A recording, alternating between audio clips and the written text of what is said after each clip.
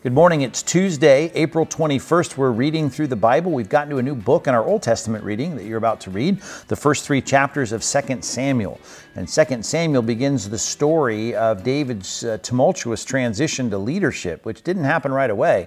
I mean, we know that even while Saul was alive, he was pursuing David, and David was a fugitive. But now that Saul is dead, it's not an easy road for David. There's going to be a lot going on in this transition. The first thing we see is that they bring the news in chapter 1 that Saul has died, and David doesn't respond the way the messenger thought he would. As a matter of fact, he still has an honor for the office of the king, and of course he was best friends with the king's son, and he had died, and "Oh, how the mighty had fallen" is the refrain of David, and it's a hard time for him and hard time for the messenger who came thinking he'd get a reward for bringing that news. So we read about all that in chapter 1. Chapter 2, David takes charge of the southern part of Israel. Remember, later, a couple generations later, we're going to see the kingdom split in half. But right now, we had a united kingdom under Saul, and now David is going to inch back to that united kingdom, but he's got to start by taking leadership of the southern kingdom, and it's going to be a while before he sees the whole kingdom under his hand. And that's in chapter 3. We see him ascending in that direction. David is getting stronger, it says. It's a great line there about that, and a reminder that God's hand being upon David is his chosen leader. He is continuing to grow in strength and God's affirmation even among the people. It's not going to be without trouble, obviously, but he's moving in the direction of taking charge over the whole nation, and that's going to take some time. Our New Testament reading is in Luke chapter 18. We're reading the first 17 verses, which is not much. Our New Testament reading has been basically a half a chapter every day, so you need to take your time, and there's plenty here to take your time on. One is a lesson about prayer. I don't know how your prayer life is going during this lockdown, but I really encourage you to work hard at being persistent in your praying. That's what the first few verses are about, that persistent widow who continues to ask and ask and ask, and there's something to that. There's time to stop, obviously, asking for certain things, as Paul teaches us in praying about that thorn in the flesh.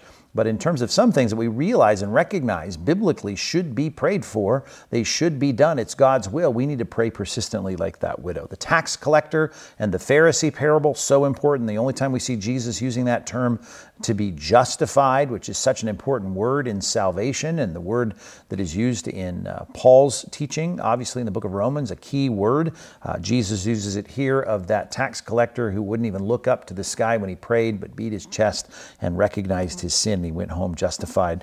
And Jesus is concerned for the children. Of course, he cares about children just by virtue of them being children, but he loves them and accepts them in part here in this passage, at least because of the illustration they are of the people that follow Christ. I mean, the grown-up people following Christ and being children of God, little children exemplify that just as a living illustration of that. But of course, he wants the children to be a part of his life and a part of this ministry, and we see that here in the statement of Christ in Luke chapter 18.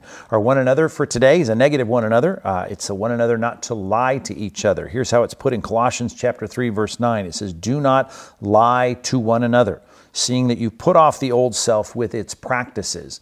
And one of the practices of your old life, one of the practices of non-Christian life, is to do whatever they can do and get away with as much as they can get away with and cover it all up with your lying. And lying, self-serving kind of sin, and we need to make sure that it's not a part of our lives as new creatures in Christ. We need to be honest, we need to be integrous, and we need to put away lying and don't lie to one another. And some of the obvious ways we can think about lying is obviously to advance our cause or to cover our tracks, but one of the subtle ways of lying today, I've seen it in so many situations, is people that just learn to flatter each other. And we may think we're loving people just by saying positive things, but even as Paul reminds the Galatian churches, some people use flattery as a leverage and an advantage for their own lives, and it's just a bad thing. The Old Testament says we shouldn't do it.